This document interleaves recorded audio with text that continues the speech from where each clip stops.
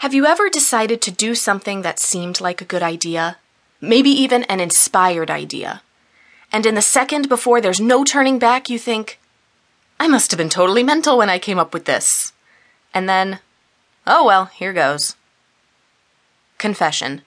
That was exactly what ran through my mind when Gabriel sounded his trumpet, and I took my leap of faith. In the enormous circular room at the center of the temple, archangels stand against the walls. Everything in the room is made of white marble.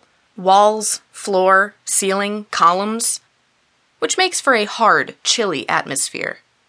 What I wouldn't give for a shaggy rug, a comfy chair, or a space heater. Strangely, even though someone has the AC set to frigid, my palms are sweating. So I wipe them on the plaid skirt of my Catholic school uniform.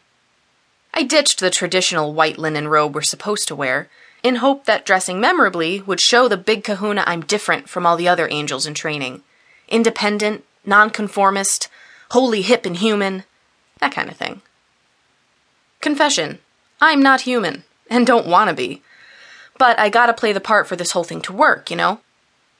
Today is Declaration Day, or as I call it, D-Day. After our first 3 years of general schooling at l'Académie des Divinités, aka Angel School, it's time to specialize and pick our eternal vocation. Then we'll study that for the next 3 years. Finally, after that, and if we pass, we'll receive our wings. In between, we get other junk like a scepter, scales, or flaming swords. Some can't wait to get their chariots, but I'm all about the wings. Who needs wheels when you can fly?